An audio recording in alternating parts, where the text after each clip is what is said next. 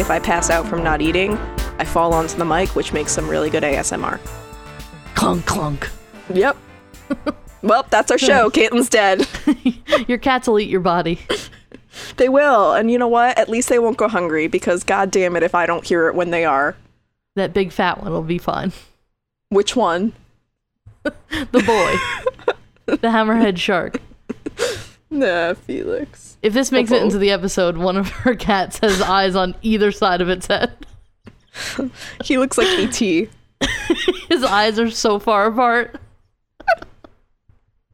He could host an E-Red carpet, no problem. Oh, definitely. He could see all around. He'd be a very good, gargoyle for your house. Yes. Just like yes. watching over everything. He can check all sides of the property at once. Yeah, if he wasn't afraid of fucking everything, then sure. Great. The neighbor kids play ball on, like, outside, and he freaks the fuck out. Well, I mean, that's a loud noise. No. I get that. They play soccer. They just run. Also, groups of youths. I'm not a fan, so I understand. Oh, I'm a fan. They're cute kids. I can't trust They them. behave themselves. Can't trust the children nowadays. Youths. The youths. He saved the children, but not the British children. Not the British children. We haven't even introduced the podcast. We haven't done anything. We're in a What do we have to show for ourselves? Headspace. We're in a weird headspace today. Yes. This is Crime Culture. That one's Caitlin. That one's Haley. Yeah, we're gonna talking about some Moida today. We're talking about more murders. Before we get into that, there's been 2 murders. Yes. In my town, in the last week, within 3 days of each other.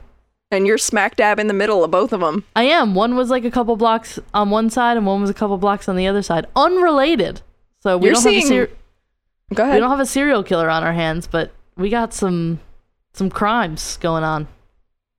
You're seeing more murder and crime than when I was living across the street from that crip. Yeah. And some people might be like, oh, that's not weird. I live in this big city and this shit happens all the time. I'm like, but I live in a very small suburb town. And this is the kind of shit that never happens. And that's not a crip in sight. No, but that's how every 2020 starts. It was a small, quiet town. Nothing like this had ever happened. And now, 2 murders. And Corona. Many murders. So, wow.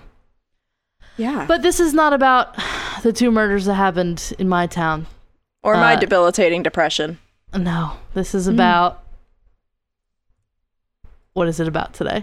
Oh, okay. I didn't know you were pausing for me. I thought you were Dramatic pausing for effect. Yes. It is about Paul Bateson. Who's that? So, first of all, I want to start off. Don't think the irony is lost on me that this dude is up there, spoiler alert, murdering people, and his name is Bateson, which sounds very much like Bates's son. Norman Bates? I'm just saying. Whoa, conspiracy theory. Da-na-na. But yes, so Bateson's got a lot of pop culture connection reference meows. Because that's weird because I don't think I've ever heard this name before. I know, but you will know what I'm talking about for the pop culture immediately. Okay. And some of the pop culture is interspersed in the story. Ooh. Okay. Ooh. So we'll just kick it the fuck off with his birthday, which is August 24th, 1940. He was born in Lansdale, Pennsylvania, to his mother, a homemaker, because that's what women did in the 40s and not much else. Got their husband's permission for credit cards, and then made a home. And his father, who was a metallurgist, which is a scientist that basically studies the chemical properties of metal. So cool job. Very technical. Pretty cool. Yeah. So... Also, not much is known about his youth, his youth. Yes, childhood, his family, besides that his dad was a metallurgist, and one other thing that we'll get to later. But he was at least one of 2 kids. He had a younger brother. And that's really all I could find. There's not... people are more focused on everything else that he did. So... Yeah.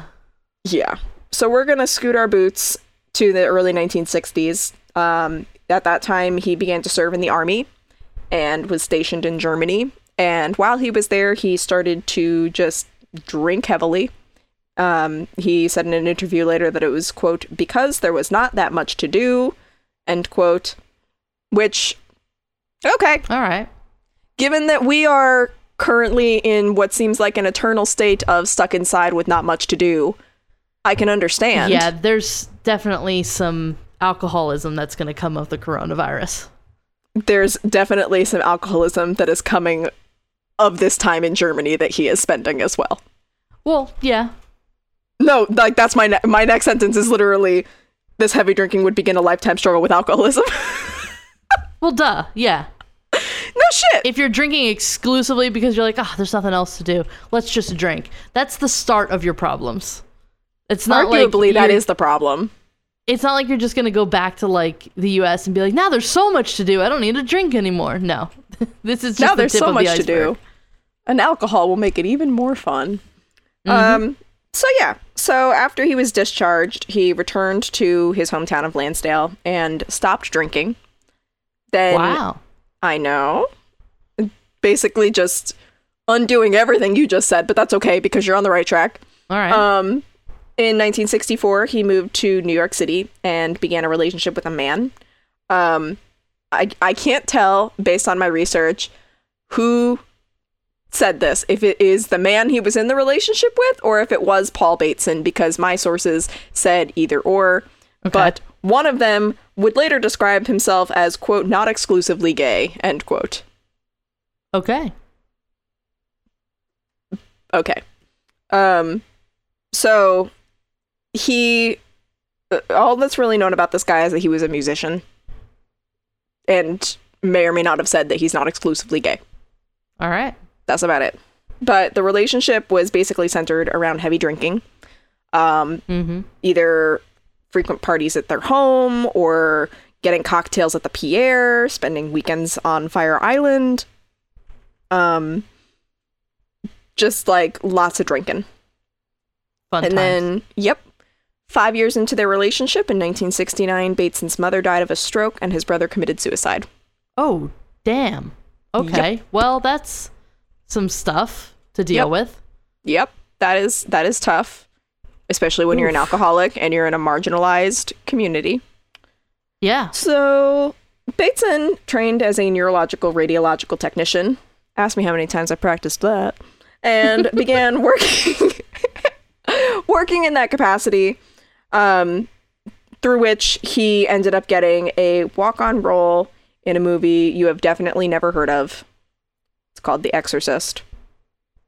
And during pre-production, I was waiting for your reaction. You didn't react. I could see Haley's face. To be completely honest, I didn't hear it. Even you don't listen to your podcast. We're having like slight connection issues, so there are like dropped words. He was in The Exorcist, Haley. He got a walk-on role because of his job. There it is. We already know that movie's cursed. Well, he is one of the reasons why it's cursed. Because 9 people were involved with like it being cursed, and he is one of those 9 that is frequently Elliot, mentioned. Just cut this together. Right? Say it. The Exorcist. Oh, my I don't know about you. My last 2 brain cells are duking it out. So during pre-production, the movie's director, William Friedkin, wanted to watch some medical procedures because he was thinking about showing one of them in the movie. Gross. Yeah. So at that time, he was also looking for staff, like medical staff, who would be willing to be extras in the movie because they were shooting in New York, and if they were going to do medical procedures or a scene at a doctor's office, it would be perfect. They'd have all the shit they needed anyway. Yep. Bada bing, bada boom. So he ended up attending a cerebral angiogram conducted by Dr. Barton Lane at the Tisch Hospital. HIPAA didn't really exist back then. so he could just walk on in and watch. Gross. And he was so impressed, specifically because there was like a spike of blood that went up at one point, and he was like, that's going in the fucking movie. I don't think that's what's supposed to happen. No, it is. Is it? It is. It's got to do with like the carotid and all this other shit. Please don't let me rehash this because I've blocked it out almost completely. But I went down a deep dark hole. Ew. You if you look up the medical scene in The Exorcist, spoiler alert, like you will see what an angiogram looks like. I'm gonna put a hard rule on spoiler alerts. If anything is before the year 2010, I'm not putting a spoiler alert on it. You've had plenty of time to see it. So if you haven't seen The Exorcist and you think that was a spoiler, I don't know what to tell you, man. It's either you are gonna watch it or you're not. Shit or get off the pot. Okay, you done? You said your piece? I said my piece. I'm just tired of someone being like, you spoiled that for me. And I was like, dude, it was from the fucking 70s. Yep. But I was talking about what I'm about to talk about in the next, like, 2 minutes. That's what I was talking about, for spoiler alert, for the record. No, just so you know. No spoiler alert. I had nothing to do with the movie. It didn't even occur to me. I was like, oh, but I'm going to be talking about this in a minute. So okay. We're jumping ahead. It's hot in here. I'm a little testy. So hot. And her. That was so bad. Elliot, please cut that out. Please cut that out. I'm not marking it down. Staying in. My like voice crack. It was bad. It was real bad. But moving on. Pretending that didn't happen. Not only did he want to predict, he wanted to depict this specific. He could not predict what was going to happen. Let me fucking tell you. He wanted to portray this specific procedure in the movie, but he wanted Dr. Lane to do it. And so then he also was like, I want the nurse and the technician helping you to also help, to also, like, I want the entire team to be performing this thing in the movie. Okay. One of those team members, it was 3 of them, Dr. Lane, the nurse, whatever her name is, and Bateson. Okay. So Lane would later recall in 2018 that Bateson was the best tech he ever had, saying, quote, he was the most experienced and he was the best. He taught me an awful lot and I considered him a good friend. I didn't realize until many years later that he had killed a man. I thought it was bizarre. I just had no idea, end quote. Spoilers! But if you're here, you know something's going down. So I mean, something tinky with this Bateson guy. Yeah, something's not right. We're focusing on him a little too much. So a few months after he initially visited, Friedkin returned with his crew to shoot this movie, this scene in the movie, which is supposed to be one of the most famous scenes in the movie, but apparently it's not, because you had no idea what I was talking about. And I sure as fuck haven't seen it, because can you imagine? I saw a clip of the spider walk, and that was it for me. Yeah, I haven't seen the movie in a very long time, so... Yeah, fuck that. Well, for those who don't know, for like Haley and myself, during this scene, Regan, played by Linda Blair, is examined medically to find a cause for why she is acting weird, which later is shown to be it's because she's fucking possessed. Mm-hmm. So in the scene, Bateson is the person, or the medical person rather, who is speaking most of the dialogue and demonstrating a calm bedside manner, which was an attribute that he actually had and got a lot of praise for, like in his work, because he would use the tactics that he used on Regan, like to make her comfortable. That's what he did with his child patients. For example, at one point he's putting those like the heart rate monitor and like you know what I mean, like the little stickums, little patch things. Yeah.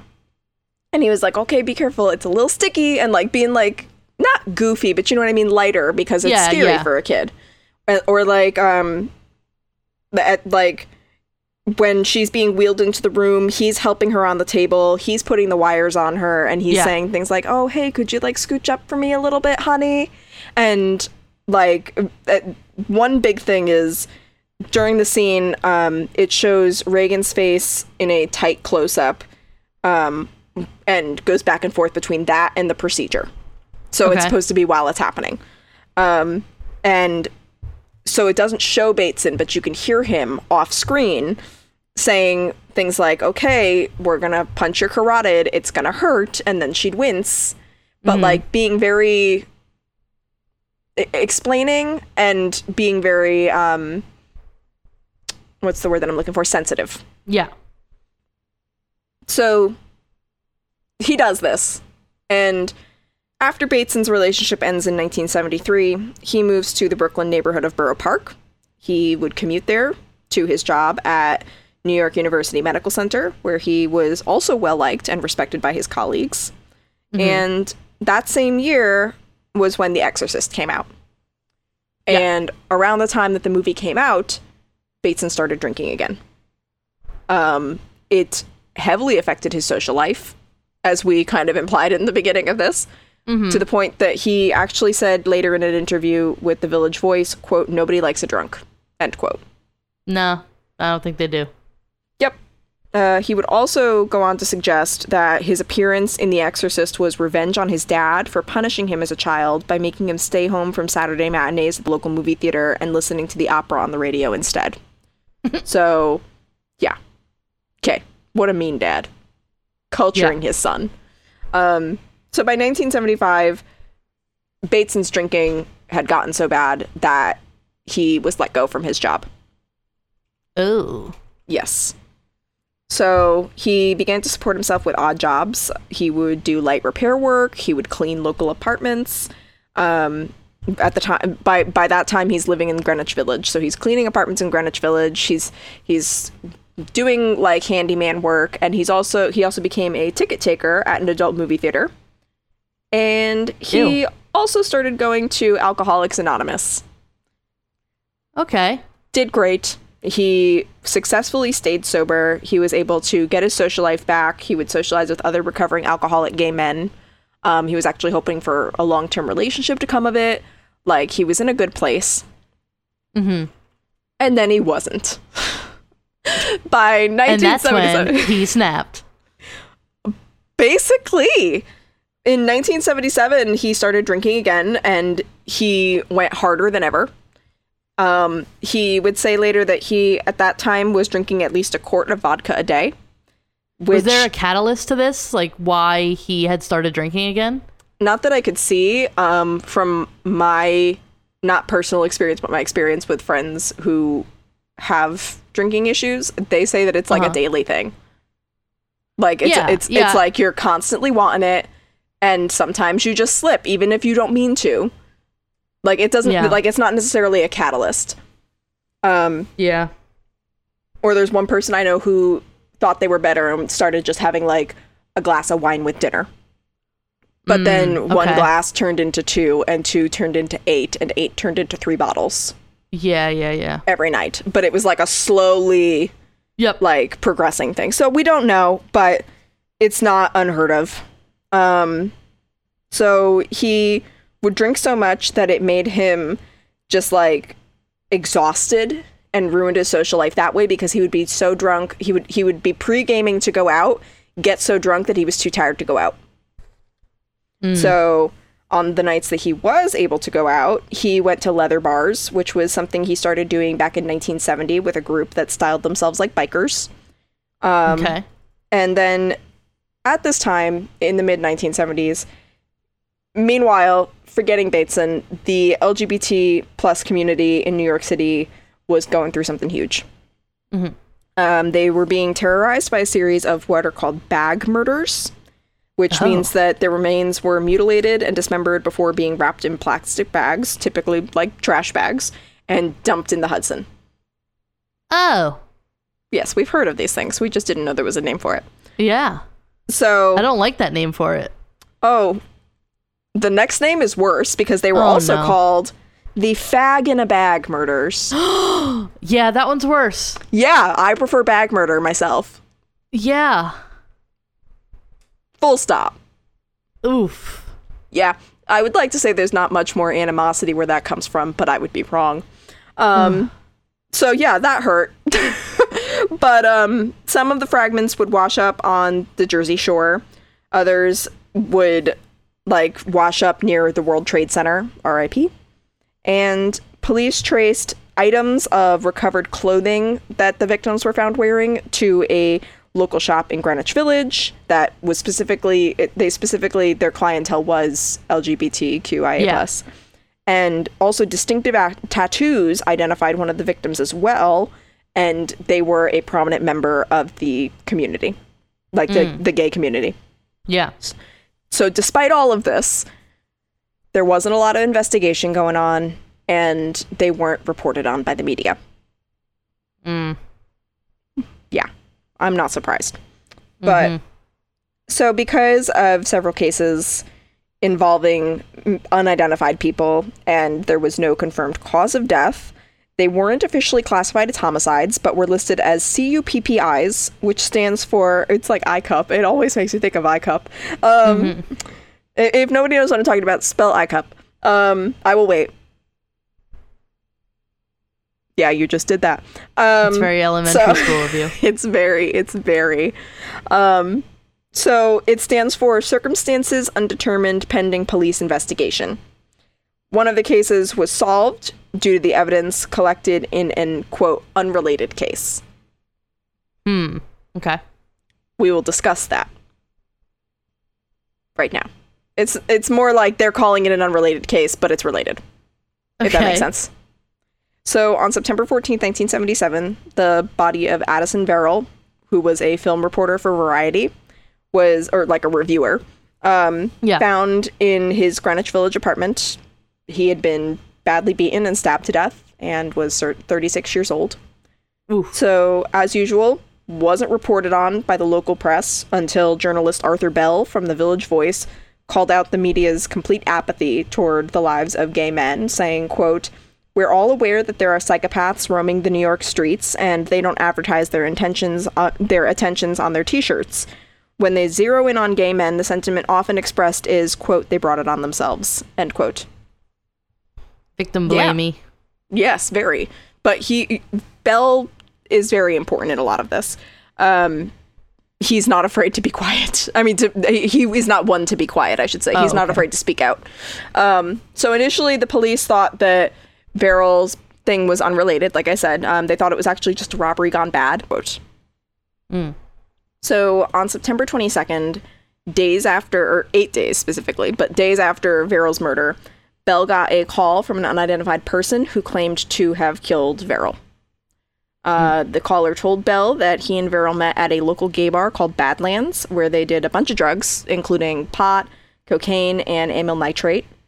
Then they left at about 3 a.m. to go to another bar called the Mine Shaft. And by 5 a.m., the caller said that they had taken a taxi to Verrill's 17th floor studio apartment, where they drank, had sex, and did more drugs until 7:30 a.m. Then he told Bell, quote, "Something hit me. Addison hadn't been reciprocal. It wasn't just the sex act itself that wasn't reciprocal. It was the soul act, too. I wanted a lasting thing, something that would go beyond sex into friendship, a lover, or marriage," end quote. So then he briefly talked about how his alcoholism may be to blame for this and that he wasn't one for rejection, before saying, quote, "Something flared up in my head. I decided to do something I've never done before. I took a heavy frying pan from the kitchen and knocked Addison out. Then I went into a drawer at the right-hand side of the kitchen, removed a knife, and stuck it into Addison's chest. I plunged it too high. I should have stuck it a bit more toward the center left," end quote. Oof. Yeah. He also, at one point, like, opened the call and he was just like, "I like your writing, but I'm not crazy." Like, borderline, like, that's almost completely what he said. He's like, "I like how you wrote about this story, but, like, I'm not a psycho." I think that makes you a psycho, pal. Right? Yeah. But, yeah, so Bell kept the caller talking, like a smart boy, and took note of various details that could be identifying factors. For example, at one point the caller said that he couldn't come forward because he would lose his license and not be able to practice again, which therefore implies that he is in the medical field. Like little tidbits that he's like, little breadcrumbs that he's leaving that Bell is just like, okay, there's another one, there's another one. So after the call ended, Bell immediately called the police, And based on Bell's testimony, detectives were able to confirm that the caller had known that it was a murder because the caller knew details that only the murderer would know, such as that he stole Verrill's MasterCard and passport, some clothes, and $57 in cash, and that an unidentified white substance on the floor was Crisco. All right. Yep. So Bell was given NYPD protection that night, and they told him to wait for another call because they just assumed one would come. And at 11:30 p.m., his phone did ring again, but this time it was a man saying he knew who killed Verrill and that it was Paul Bateson. The caller also reported that Bateson had called him to confess as well, and said, quote, he had to share his experience with somebody, end quote.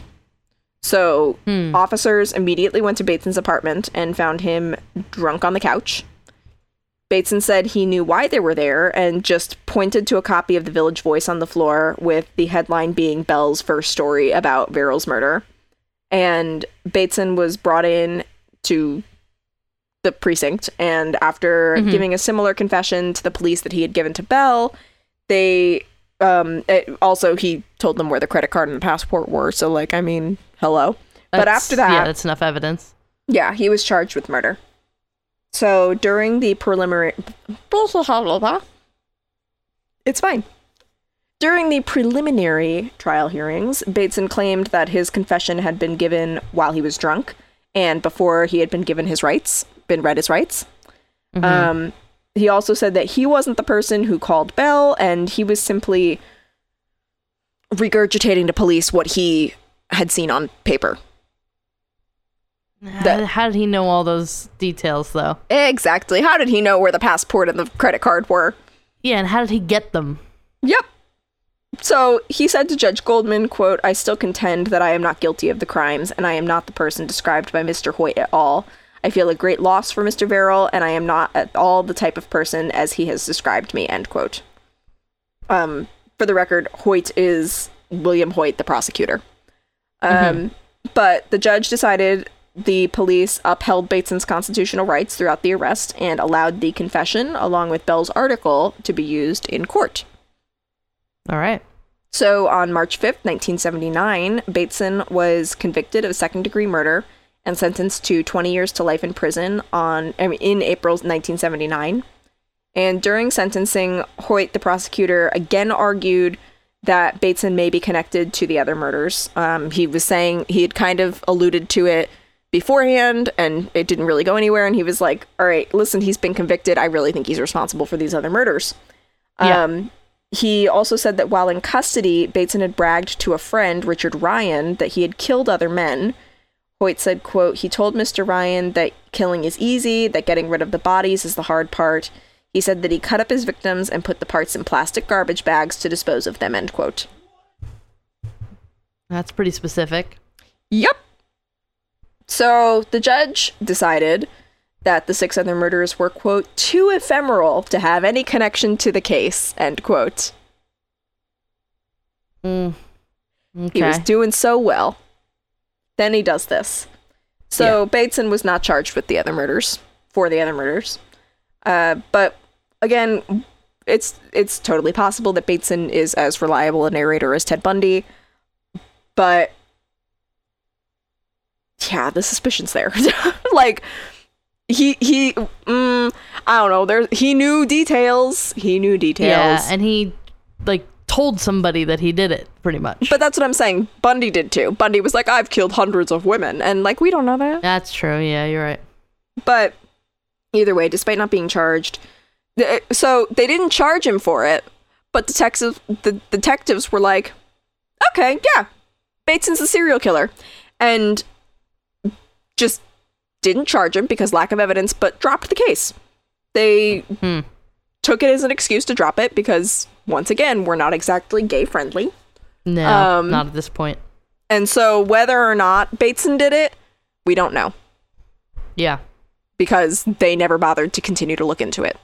Yeah. Even after that borderline confession. Great. Yep. And those people have never been identified, for the record, also. Wow. Yeah. So Bateson was released on parole on August 25th, 2003, after serving more than 23 years behind bars. 5 years later, in 2008, his parole ended, and he may have died in 2012, but I wasn't able to find any confirmation of that. All that I could find was that there's a Social Security death index showing a Paul F. Bateson, born on August 24th, 1940, with a Social Security number issued in Pennsylvania, and they said he passed away on September 15th, 2012, which, if it is, that would be crazy, because that would have been 35 years and 1 day after Addison was murdered. Whoa. Right? That's pretty crazy.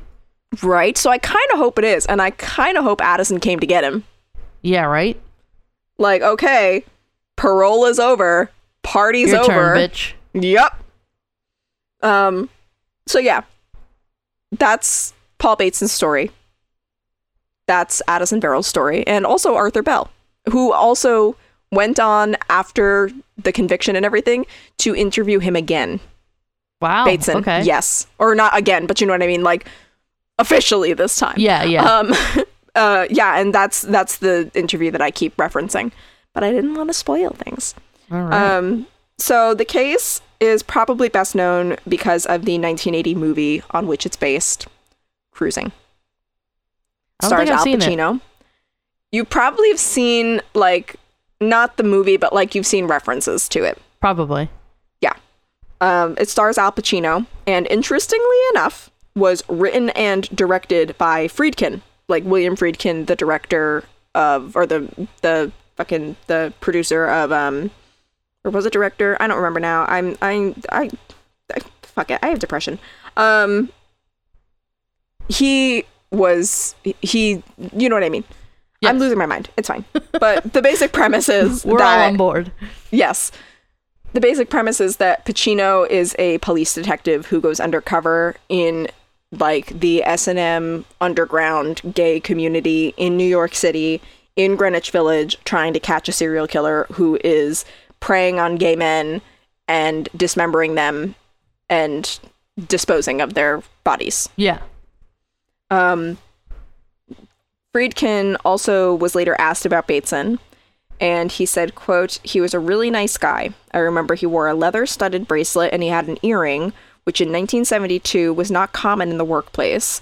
Then about 4 or 5 years later after the film, I see the front page of the New York Post and the Daily News, and he's accused of 5 or 6 murders. And they were murders in the S&M bars on the west side of Manhattan. His lawyer's name was in the story, and I called his lawyer, and I told him who I was, and asked him could I visit with Paul. His lawyer said okay.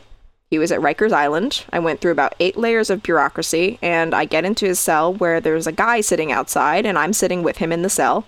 He was very cheerful. He said, I remember killing this one guy. Cheerful. He said, I remember killing this one guy. I cut him up and put his body parts in a plastic bag and threw it in the East River. Well, this is how they got him. At the bottom of the bag, in very small print that you can't even read, it said, property of NYU Medical Center, Neuropsychiatric Center.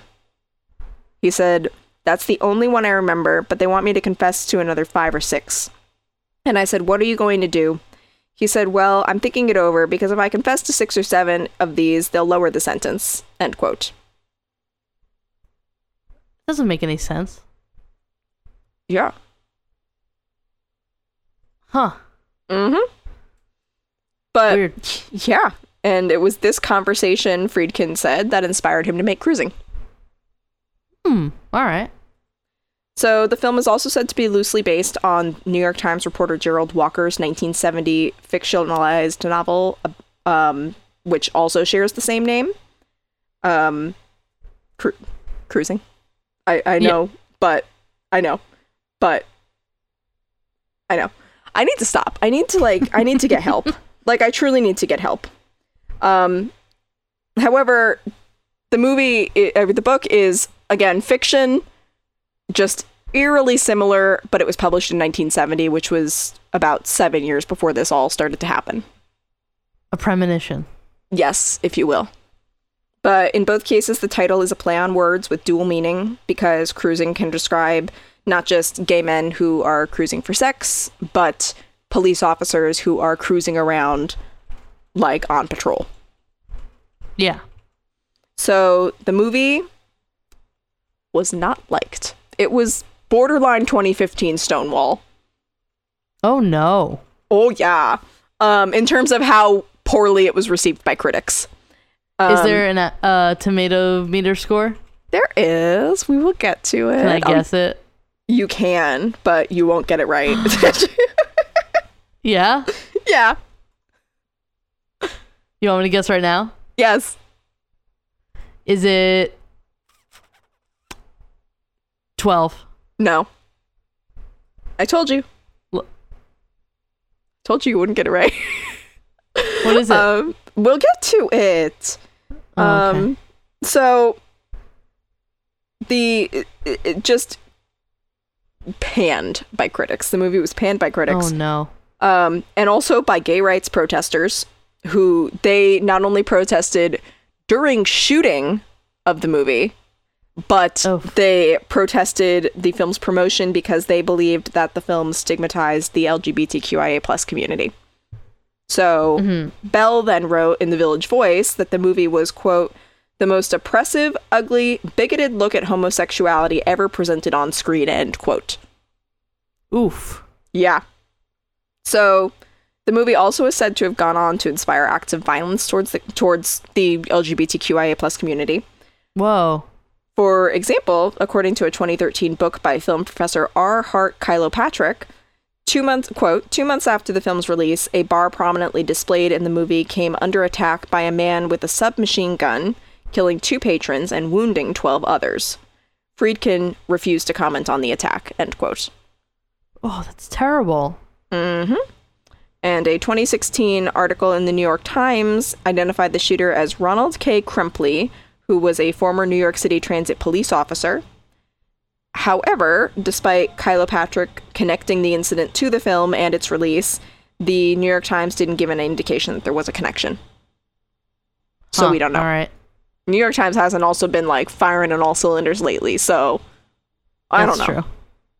But to answer your previous question, today the movie has a 6.5 out of 10 rating on IMDb, an 80% Google score, but we know that those are red herrings, and a 49% tomato meter and 48% audience score on Rotten Tomatoes. That's not as bad as Stonewall. Stonewall was a lot worse. It got no, like a I mean 9. I mean in terms of how it was received, it was bad. Oh, okay. Everybody fucking hated Stonewall. Everybody back then when it came out hates this movie. Now apparently people don't care. Yeah, no.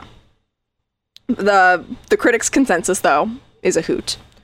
Quote, Cruising glides along confidently thanks to filmmaking craft and Al Pacino's committed performance, but this hot-button thriller struggles to engage its subject matter sensitively or justify its brutality, end quote. Which, yeah. But if you want to subject yourself to it, you can watch it on Vudu for free. VUDU, Vudu. Yep. And furthermore, season 12, episode 12 of Criminal Minds is believed to be inspired by Bateson because the episode's killer targeted homosexual men, found them in bars, charmed them into going to a secluded location, and then killed and dismembered their bodies. So I mean, that could also be like just a generic, without the cannibalism, that could be like a generic description of Dahmer too, though. I know. But they didn't mention Dahmer on the Criminal Minds wiki, so I'm not going to either. All right. But also, the killer's last name is Tolson, which is kind of similar to Bateson. Not gonna lie. Even though it's not. The first half is completely different, but they have the son. The stretch. They both have son. Yeah. But if that doesn't do it for you, there's one more. Bateson and his story are also featured in the second season of Mindhunter. For those who don't know, it's a Netflix series based on a true story about the FBI agents who, I feel like we've been over this, but FBI agents who built up the serial killer profile and essentially invented the term serial killer. But we love it. It's great. He's played by Canadian actor Morgan Kelly. He's interviewed by Wendy and Agent Smith in the series. But there's like a whole episode about him dedicated to it. And yeah, I don't know whether or not they interviewed Bateson, but they interview him in this. Interesting. Yes. And that is Paul Bateson and the shitfuck murders he may or may not have done, and the ones he did. Yeah. Yeah. So that's part of our Pride Month. Yeah, we're talking about the huge advancements the LGBTQ community has made with Stonewall and the terrible things that happened to Matthew Shepard, but we're also talking about some LGBT murderers. Yeah, because that's the thing you said earlier, was you hadn't heard about Paul Bateson. And if I can be presumptuous, you hadn't heard about the murder of Addison Verrill or the bag murders. No, and, I didn't. Yeah, and they should be talked about. Arthur Bell hit the nail on the head. He was like, these need to be talked about, and I completely agree. Especially since they just closed the fucking cases and tried to, like, rug sweep. Yeah, so, and the fact that they let 6 or 7 people go unidentified is wild. Just because they might have been a part of a community that was marginalized. That's ridiculous. Yeah. It's really fucked up. And that is why we're talking about it. Because, well, first of all, because this podcast is all about things being fucked up. But it's... You gotta honor the dead by remembering them. Yeah. And even though we don't know who they are, we know the story. We know who most likely probably did it. And you can hope that that piece of shit is dead. Yeah. He's probably dead. Addison Verrill probably came back from the dead and killed him. We'll never know, but I mean, come on. Yeah. I mean, some people will say, like, well, the people died and he went to jail for something already. Like, what was the point of, did you need to identify him for everything? And the answer to that is yes, because those families deserve to know what happened to their family members and have their day in court with the person that did that to their family members. So yeah. Even though he was tried and he did go to jail, he deserved to be confronted by every single one of those families if that is what they chose to do. Yeah. And also, again, a lot of these people were unidentified, but he knew who they were because of how he was able to get them alone and everything. He had to know who they were. And that's just another or thing. Have some information on them. If they were in a bar, they had IDs probably. Yeah. So he probably had access to that information after the fact. Well, and again, he stole Verrill's credit card and passport. Exactly. So he could have had other people's IDs and stuff as like trophies if he already took the ID from somebody he definitely killed. Yeah. And those people, like, their families wouldn't have to be possibly still wondering today, well, are they alive or did they just run away? Spoiler alert, it's hardly ever them just running away, but... Yeah. Yeah, so... Yeah, so close down the soapbox. Yeah. Not a fun one. No, they're never fun ones. We'll have more information on our website. That is crimeculturepodcast.tumblr.com. And on there you can find all the links to our social media, the Facebook, the Instagram, the Twitter. We have our Patreon. Just a reminder, all of the money from our Patreon this month is going to a Black Lives Matter organization. Is it going to the Marsha P. Johnson Institute? Yes. Okay. So if anybody donates to any Black Lives Matter charity or program or anything like that, they get a card. They get the personalized postcard from us.